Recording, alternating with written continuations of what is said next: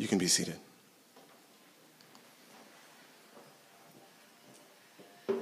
Okay, at this time, we'll go ahead and dismiss the kids who go downstairs for Children's Church. You guys can head on out. And I want to welcome those of you who may be visiting with us this morning. My name is J.D. Summers, and I serve as pastor here at Redemption Hill Church. And if you don't have a copy of the Bible, we have several in the back. We would love to give you one so that you can follow along this morning.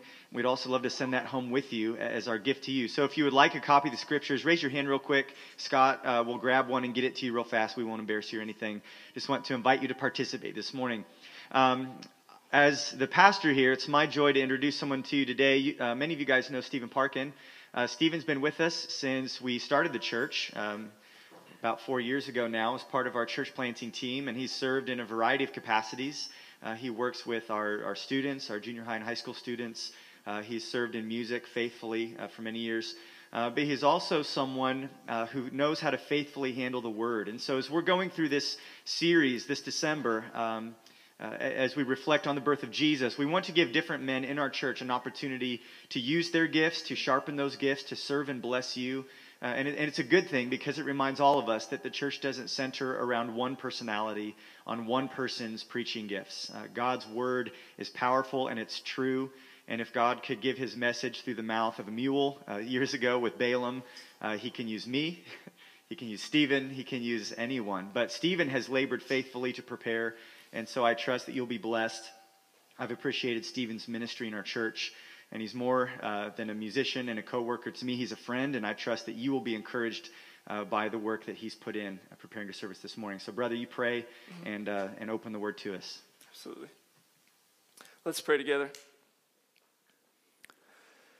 Heavenly Father, we come before you this morning asking that you would bless the reading and preaching of your word, that your truth would be heard and received, that we would seek to behold your glory as you've revealed through Scripture, and that you, Lord, would be honored in all these things, Lord, and that through the work of your Holy Spirit, we would be made more like Jesus and less like ourselves. For any who don't know you as their personal Lord and Savior, that they would see their own need and your gracious provision of salvation that is found only in Jesus Christ. And it's in his name we pray, amen. Last week, Michael started our series through the first 2 chapters of the Gospel of Matthew that we are doing this Christmas season. And we saw that from the very beginning of this book, Matthew establishes that Jesus fulfills the expectation of an eternal king who brings blessing to the world. This was no small claim to be the long-awaited Messiah, the anointed one, the chosen one of the seed of David. There were a lot of prophecies that foretold of the Christ. They spoke about where he would come, about the character of this king and what he would do. It would be insufficient and unsubstantiated to make such an exclusive claim with no evidence to affirm it. But by God's grace, Matthew, through the inspiration of the Holy Spirit, dives into the story of Jesus to help us as readers see how the birth, the life, the death, and resurrection of Jesus confirmed him to be the Savior King that God promised would come. Like all good stories, Matthew starts at the beginning. He lays out a genealogy that connects Jesus legally to both King David and the father of the Israelites, Abraham. This affirms his inherent eligibility to be king. Matthew then proceeds to tell the birth of the eternal king who would bring blessing to the whole world. And our text this morning is the Christmas story because Christmas is about the birth of Christ. And in verse 18 in our text in Matthew chapter 1, it says, "Now the birth of Jesus Christ took place in this way." So our aim this morning is to answer a simple question. Why was this text written? Christmas is about the birth of Jesus, and the birth of Jesus is our text. So we need to understand the purpose of this passage and what God is communicating through his servant Matthew. If we can do this, we will understand what Christmas is meant to be about. Conversely, if you don't understand what this passage means, you will totally miss out on what Christmas is about. Sure, you may enjoy the lights, the carols, the gifts, the friends and family and fellowship, but you will miss out on the satisfying and lasting joy that only comes through knowing and embracing God's purpose for the Christmas this year. If we can answer that question, we will find the real reason for the season and the true meaning of Christmas. So although most, if not all of us in this room are familiar with this passage, I invite you this morning to engage with your heart and your mind so that your joy may be complete this Christmas season. I must warn you, there are several theological truths rooted in our text that volumes of books have been written, but we will only scratch the surface this morning. Doctrine is both vital and valuable. But on Sunday morning, we aim not to merely understand theological truths, but to know the God that theology is talking about. What we will see this morning in the book of Matthew is that he has recorded the birth of the Christ to confirm the unique person and the unique purpose of the Messiah King. But first, Matthew wants to set the scene for us by introducing to us two familiar characters, Joseph and Mary. The elegant nativity scene often misinforms us to believe the hardest thing they endured was to not have any room, and they sat in a semi-sterile stable and laid their head on some golden hay. But in actuality, the events leading up to the birth of the Christ caused a great amount of stress on the already engaged Mary and Joseph. Let's look at this perceived perplexing scandal that Joseph had to deal with. Look with me at Matthew chapter 1, verses 18 and 19. Now the birth of Jesus Christ took place in this way. When his mother, Mary, had been betrothed to Joseph, before they came together, she was found to be with child from the Holy Spirit. And her husband Joseph, being a just man and unwilling to put her to shame, resolved to divorce her quietly. This record of Jesus' birth is written from Joseph's perspective. And can you imagine for a second what it would have been or what it would have felt like to deal with such a crushing blow as the news he received? Joseph and Mary were betrothed to one another. They were not just engaged in nowadays terms. They were in a committed contract for one another. This is hardcore engagement. There was a down payment. There were preparations made so that a home could be ready. And he was providing a career to provide for this woman that he loved. Do you remember the desire to find that special someone that you could share your life with? Joseph had found that person, and he had made commitments to wait for her. Then to find out this person you thought you knew, you thought was waiting for you, is pregnant? How could she do this to him? It doesn't even make sense to feel so blindsided and betrayed. Imagine the grief and pain of such heartbreak. But what could Joseph do? That's what happened. He's got to respond. What are his options? Seemingly there was 3 options that Joseph could take. Option number 1, he could publicly shame Mary and pronounce her unfaithfulness to keep her end of the contract. This not only would have been a scarlet letter for the rest of her life, but very well have ended her life altogether. Option number 2, discreetly divorce or disengage from the betrothal contract.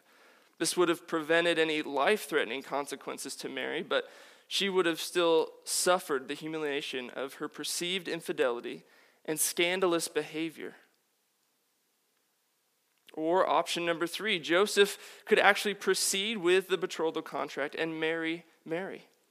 This would have been marring to Joseph's own character and been perceived as the act of a man who was guilty himself of intimacy outside the marriage covenant as permitted by God. As we see in our text, Joseph was a just man, a man of both morality and mercy. And he had determined that he would choose option number 2. He would get out of this contract, this betrothal, at great loss to himself. Like most of us men, when we're stressed about a really big decision, Joseph takes a nap. He goes to sleep. And Scripture says he was considering these things. And then something so emotional and personally taxing, when that happens in our lives, we commonly come to 2 questions or 2 categories of thought. What do I do now? And why did this happen? What now? Why me? Although this record of Jesus' birth is written from Joseph's perspective, we never actually see Joseph speak. There is no record of anything Joseph said in any of the gospel writings about Jesus' birth. Once Matthew sets the scene of relational tension between Mary and Joseph, we actually see God's gracious intervention as he sends one of his angels to give a message to the distraught Joseph. Look with me at verse 20 and 21. But as he considered these things, behold, an angel of the Lord appeared to him in a dream, saying, Joseph, son of David, do not fear to take Mary as your wife, for that which is conceived in her is from the Holy Spirit.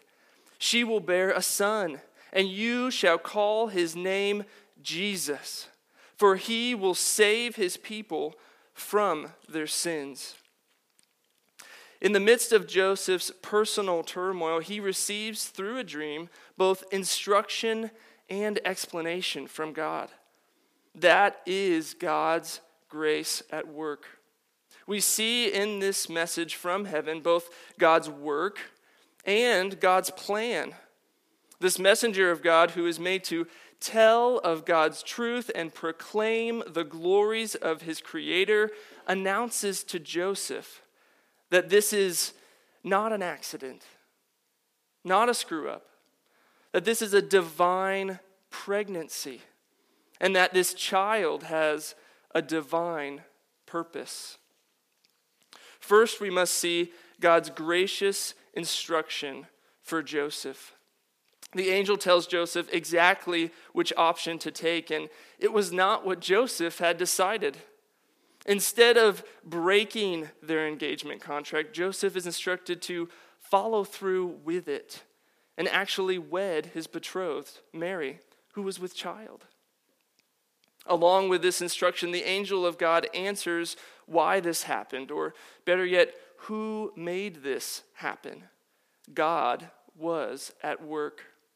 This baby was conceived within Mary, and it was not done or due to her indiscretion, but was due to divine conception. This was a work of the Holy Spirit. What a comfort to Joseph, but what a confusing concept. Honestly, every time a life is created by God, it is a miracle. But the divine pregnancy of the Messiah King is truly unique, one of a kind.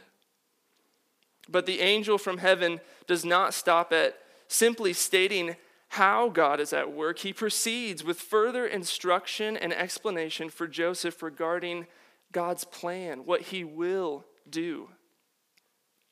His divine purpose for this uniquely and divinely conceived child. The angel reveals that this child will be a son and tells Joseph that he will name him Jesus. Last week, Michael told us about the name Christ, that it was not a last name, but that it was a title like Messiah, and it meant anointed one. Here we find that God has given a name to the eternal King who would bring blessing to the whole world, and he decided that name would be Jesus. Why the name Jesus? The name comes from the name Joshua, pronounced Yahashua, or for Jesus it would just be the shorter version, Yeshua. Yehoshua means God is salvation. And Yeshua is God saves. So why would this be the name of the Christ? For this reason, the Messiah is God's Redeemer King, and he will save. That's what the text says this morning. This is and has always been God's plan. From eternity past, from creation of all things, to the fall of mankind, to the covenant promise with Abraham, to giving the law to his people in the Davidic covenant, in the proclamation of the prophets, God has been saying, I will save. And now he has provided the Savior and given him the name that proclaims what God has always said. God saves. It is important that we notice from our text this morning that Jesus will not just save, but he will save his people. And we will see in our study through Matthew, and we will see in all canon of Scripture, that the people referred to here in the text is not just God's chosen people, the Jewish people, who would bring the blessing to the whole world, but it's all who repent and believe in the divine Redeemer King, in Jesus Christ, for salvation, trusting that God cleanses them and makes them righteous through the life, death, and resurrection of Jesus Christ. Although this message is not popular, it is paramount that you understand salvation is exclusive. It is through Jesus Christ alone. There is salvation in no other name under heaven given among men whereby we must be saved. It is only for those who repent and believe in Jesus for forgiveness and for eternal life with him. But why is salvation important? Why do I need forgiveness? Why is redemption even necessary? Our text this morning answers that question as well. And all of Scripture would answer, your sin. Jesus will save his people from their sins. We must understand what happened back in Genesis. God created everything perfect. He pronounced it good. And in his perfect creation, God made two people to bear his image. The holy Creator dwelled with his people and gave them one good rule to follow because he loved them. But man believed a lie. They believed God does not love me, and they disobeyed their holy Creator God. This is sin, and this separated them from God. They were kicked out. They could no longer experience the blessing of God's presence. But God gave a promise of one that would come from her seed, that would redeem what was lost and reconcile God back to his people and his people back to himself. God's purpose for the Messiah King is to bring blessing to the whole world in this specific way, by redeeming sinners for himself. That begs the question this morning, are you one of his redeemed? But this message from the angel is not the only message in our text this morning. The author, through the inspiration of the Holy Spirit, brings to light another message from God. One from a time period in Jewish history where God's promise and God's people were in danger. This message came from the prophet Isaiah to King Ahaz, one of the evil kings of Israel's history. And Matthew brings this up in relevance to the birth of the Christ, who would be called Jesus. Look with me at verse 22 and verse 23. All this took place to fulfill what the Lord had spoken by the prophet. Behold, the virgin shall conceive and bear a son, and they shall call his name Immanuel, which means God with us. Matthew states very clearly that the event of the birth of the Christ took place to fulfill what the Lord had spoken. we can see that this text lines up with the events that have taken place thus far. But we want to understand the text in context of which it was originally given as well. The Jewish readers of Matthew's gospel would have heard this and understood when this had taken place. The Jewish people, and specifically the line of the king of David, from which the promised Messiah was supposed to come, was on the edge of extinction.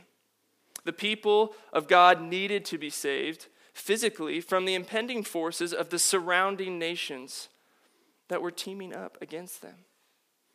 King Ahaz did not want God's help, but God, through his prophet Isaiah, gave King Ahaz a sign. This sign. What we need to know is that there was a child born of a young woman, and that child's name was Maher-shalal-hash-baz. This child's father was Isaiah, and the mother was Isaiah's wife. This sign was to the king, and was that by the time the child was old enough to know right and wrong, that the opposing nation's kings would be gone. The birth of this child and the death of these kings would confirm God's covenant promise. This came to pass for them in a near sense, and God's people were saved and God's promise secure. But in a fuller and more complete way, Matthew states Jesus' birth is the fulfillment of God actually keeping his covenant promise. Matthew uses the word fulfill here in our text to mean to fill out or to bring to a designed end. The birth back in Isaiah's time was a sign pointing forward to God keeping his promise. But the birth here that we see in our text is the provision of God's promise in the coming of the divine Redeemer King. Let's look at the requirements of this Messiah prophecy, this messianic prophecy, and see how it lines up with the birth of Jesus. First, we see the virgin shall conceive. As we saw earlier, the birth of Jesus was a uniquely and divinely caused event. Matthew has gone to every extent to help us see that there was no human father involvement in the conception of the Christ. Look with me at the genealogy if you just look up or back a page. Interestingly enough, the most frequently used word in chapter 1 of Matthew, at least in the ESV, is actually the word father. If you look at the genealogy, Matthew knows and understands this word. He's not missing in his vocabulary, but he uses it quite frequently. Matthew went through and listed out all the fathers and traced them from Abraham all the way to Joseph. If he wanted to state that Joseph was the father of Jesus, he would have continued in the same exact pattern he had used. On top of that, he mentions 4 mothers in the genealogy. And each time he names this way, in this pattern, that he would name the father, then the child, and that it was by the mother. With intentional contrast, he actually separates Joseph from Jesus and puts Mary in between them, stating that Mary was Jesus' mother. He didn't state that Joseph was Jesus' father, and he did it on purpose. Then in the account of Jesus' birth, Matthew specifically states that Mary was pregnant before they came together. There was no consummation of their marriage. They were still in the waiting and engagement period. More than that, Matthew himself states that Mary was with child from the Holy Spirit. More than that, the angel of God said to Joseph in the message, that which is conceived in her. There's that word, the virgin shall conceive. And the angel said, that which is conceived in her is from where? The Holy Spirit. Based on the authority of the inspired word of God, the virgin birth of Jesus Christ is absolutely affirmed. He was intentional. God was intentional. But there is more to this prophet's message. The child would be born, and it would be a son, which we see in the message from the angel. She will bear a son. and they will call his name, from the prophecy, Immanuel. We need to understand that just because Immanuel and Jesus don't match, that it's not an error. The child's name is to be Jesus. The angel told Joseph, you will call his name Jesus. But here the prophet says, they shall call his name Immanuel. This is meant to be a title or a description. So how does the title of Immanuel, which means God with us, fit with Jesus, the Redeemer King? We know that the child to be born would be a man, flesh and bone. But what man has the power to save people from sins? What man can provide forgiveness to the unrighteous? How can humanity's problem of being separated from God be resolved by just a human king? Only God can do these things. You cannot fix yourself. Our righteousness is like filthy rags to God. The arrival of this divinely and uniquely born Redeemer King is not just an indication of God with us in the sense that he is rooting for us or he's helping us out. It's much more. This text has been ramping up to this very statement to indicate explicitly and overtly that this Redeemer King is himself God with us. The miraculous event we celebrate each year is not about the delivery of a child. It's to celebrate the incarnation of God. Jesus coming in the flesh. In theology, the term for this is hypostatic union. There are 4 basic boundary lines we must not cross. If we do, we enter into heresy. There must be no mixture and no confusion, no separation, and no division. Humanity and deity, 2 natures, 1 person, Jesus Christ. United yet distinct. Truly human and truly divine. 100% God and 100% man.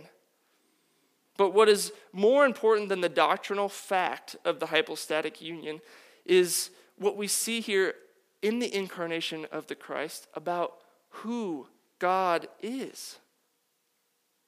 What we see about God is that he showed initiative. I was in early elementary school when I first learned this word, initiative. I remember coming home and excited to tell my mom of this new word I had learned. Granted, I did not really know what I was getting myself into by sharing this information with my mother, but I quickly saw how excited my mom got when I shared the word that I had learned was initiative. I'm pretty sure I was sick of hearing that word by the end of the week because it had perfect application to my home life and showing initiative to clean my room, showing initiative to take out the trash, thinking ahead and perceiving the needs around me and taking action to help. What we must not miss this morning is the amazing initiative we see on God's part. The word initiative should gain a whole new richness and depth when applied to God because initiative is love in action. God took the initiative in redemption to enter into our messed up world. The Word became flesh and dwelt among us. Why? Because only man can pay for man's sins, but only God can satisfy the wrath of God. If God was not loving and only holy, he would demand that we are perfect and we would fail. If God was only love, he would have no power to save because he would be a bad judge. But God is holy and God is love. Can you see this morning that God is rich in mercy to provide what he demands? He provided Jesus Christ, the God-man, who alone can save us from our sins. In the incarnation of Christ, we see the never-ending, unstoppable, ever-faithful love of an almighty God for undeserving sinners like you and me. hear me this morning. If God does not step in, you are hopeless and lost. If God does not intervene, you are condemned. You are found guilty of treason against a holy God who cannot let sin go unpunished. But God so loved the world that he gave his only begotten Son, that whosoever believes in him will not perish, but will have everlasting life. Because God is love, he initiated. God became one of us so he could live the perfect life that you could not. So he would die the death that you deserve. So he could satisfy the wrath of God on your behalf and rise again in victory over death and the grave to save you from your sins because you cannot save yourself. God has been faithful to keep his promise to provide a Savior. And in his provision, we see an amazing act of love. He sent the best. He gave us his Son. He gave us himself. Jesus is God with us. Jesus is the blessing that is for all the nations because he is God. When we look through the Old Testament, we see that God's presence is the greatest blessing. Adam and Eve experienced it in the Garden of Eden. They walked with God. The nation of Israel experienced this blessing in the tabernacle and then in the temple when God came down to dwell in the Holy of Holies, to be with his people. The goal is to be with God, but our sin prevents that from being possible. Get this, Jesus is the answer. Jesus came to save his people from their sins and is God with us. But Jesus is not here now. When he left, he sent the Holy Spirit to be with us. Scripture speaks of the Holy Spirit as a down payment, a guarantee of a future inheritance, an inheritance of being with God permanently for eternity. Do you see the importance of God's presence? From start to finish in Scripture, God's presence is the prize. We were made to be with him. Think about how God relates to mankind from the beginning of Scripture. In nature, in creation, God made everything. He is the creator. Everything else is the created. We see God above us. And then in the law, he revealed himself as holy, and we see us as sinners. We see from the law that God is against us. But hear me, in the face of Jesus Christ, we see God with us. And for those who repent and believe in Jesus Christ for salvation alone, at the cross we see God for us. Because of God's initiative, he alone is worthy of praise and thanks. What about you? What is your relationship with your Creator? I want you to know this morning that you are accountable to God and tomorrow is not promised to you. What is holding you back this morning from trusting in Jesus for salvation? Eternity hangs in the balance, and that thing that's holding you back, what is it? Is it that valuable?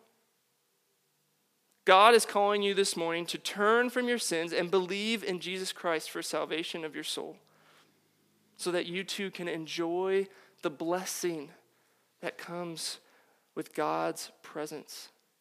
Don't walk away unchanged by the amazing love of an almighty God that we see in the incarnation of Jesus Christ. Reach out to God and ask him to give you a new heart, a heart that loves him. This morning we've seen the perplexing scandal that Joseph was dealing with, as well as God's gracious intervention to give instruction to Joseph. But did Joseph actually obey? Joseph had a choice to make. Am I going to obey the instruction of God at great personal and social risk to myself? Let's see how Joseph responded, starting in verse 24 of our text. When Joseph woke up from sleep, he did as the angel of the Lord commanded him. He took his wife, but knew her not until she had given birth to a son, and he called his name Jesus. Joseph's response to this message of instruction and provision by God was one of obedience. The angel told him to wed Mary and to name the baby Jesus. Joseph knew who this baby was. He knew that this baby was the Redeemer King. And Joseph was willing to get on board with God's plan, with God's will. Let me ask you something this morning. Do you know who Jesus is? If your answer is no, I hope that you've listened this morning as we've seen him to be nothing less than the eternal King who brings blessing of salvation and God's presence. So now you do know. The question for you then is, how will you respond? Will you continue in rebellion or submit and respond to God's call so that he can make you his child?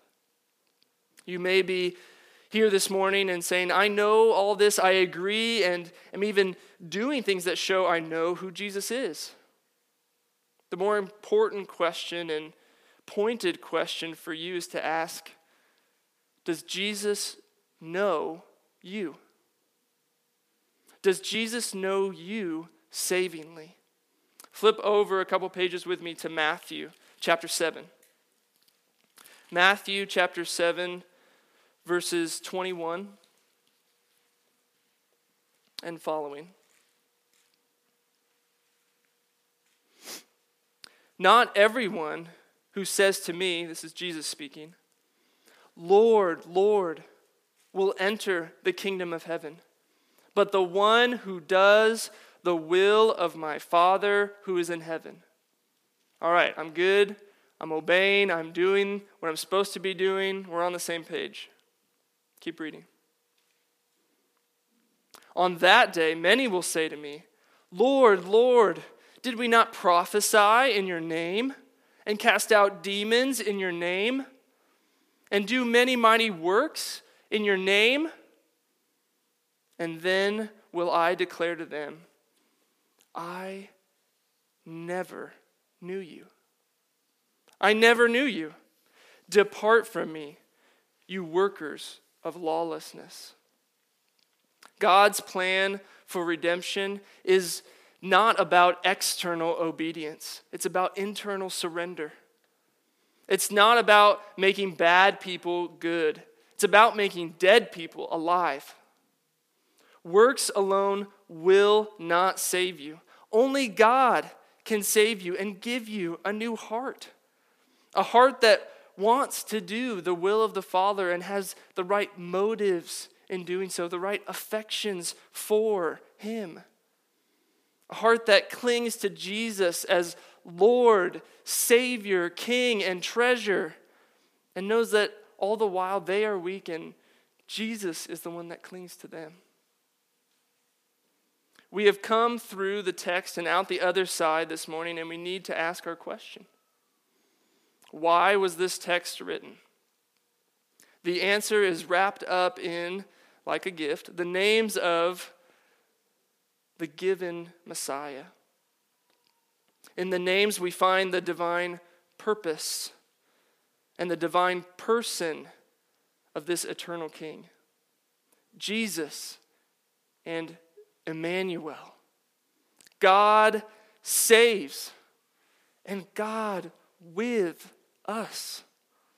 The focus of Christmas ought to be centered upon this singular truth that God has come to save his people for himself. God has kept his promise. That is the faithfulness of our God. And God has initiated. He stepped in. That is the love of our God.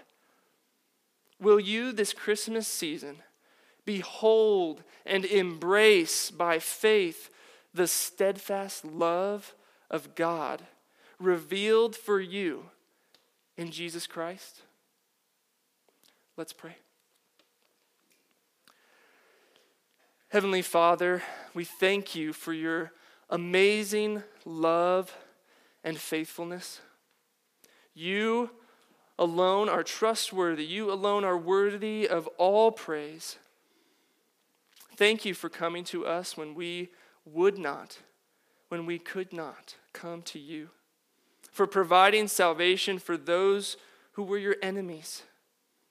We thank you for making a way so that we could experience the amazing gift of eternal life with you. And we ask that you would be glorified, Lord, and honored in and through us. Give us a greater longing for you, that we may be satisfied alone with you. And it's in your precious name, in the name of Jesus, our Immanuel, we pray. Amen.